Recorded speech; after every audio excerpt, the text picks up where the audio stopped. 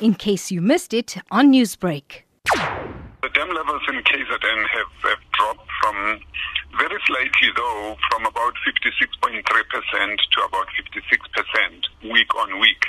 This is because of the normal decline that we expect at this time of the year, coming out of the fact that our rainy season has ended at the end of April, and therefore since then we have not seen much rainfall, and we are not expecting to see that until somewhere around late September, early October, when the next summer season begins, especially for the inland provinces and some of those provinces on the coast that are not winter rainfall season areas. Which dams have been affected, namely in KZN? We know that, one of the province's largest dams, namely the Albert Falls Dam, has continued to decline. It declined from 35.1 to about 34.5.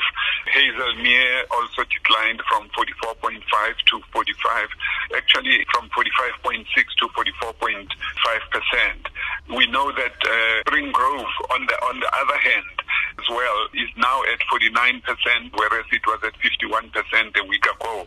Whereas we know that, according to our observations, the Hoek Dam was unchanged for 2 consecutive weeks at about almost 60% at 59.8. Know that the Pongola Poort is very, very important as well.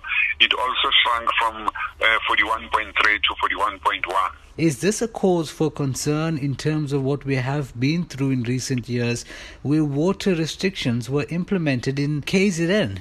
Water use and water availability decline are always a concern for South Africa, especially for the Department of Water and Sanitation, because we know that South Africa remains water scarce, and therefore any decline in water availability is a cause for concern.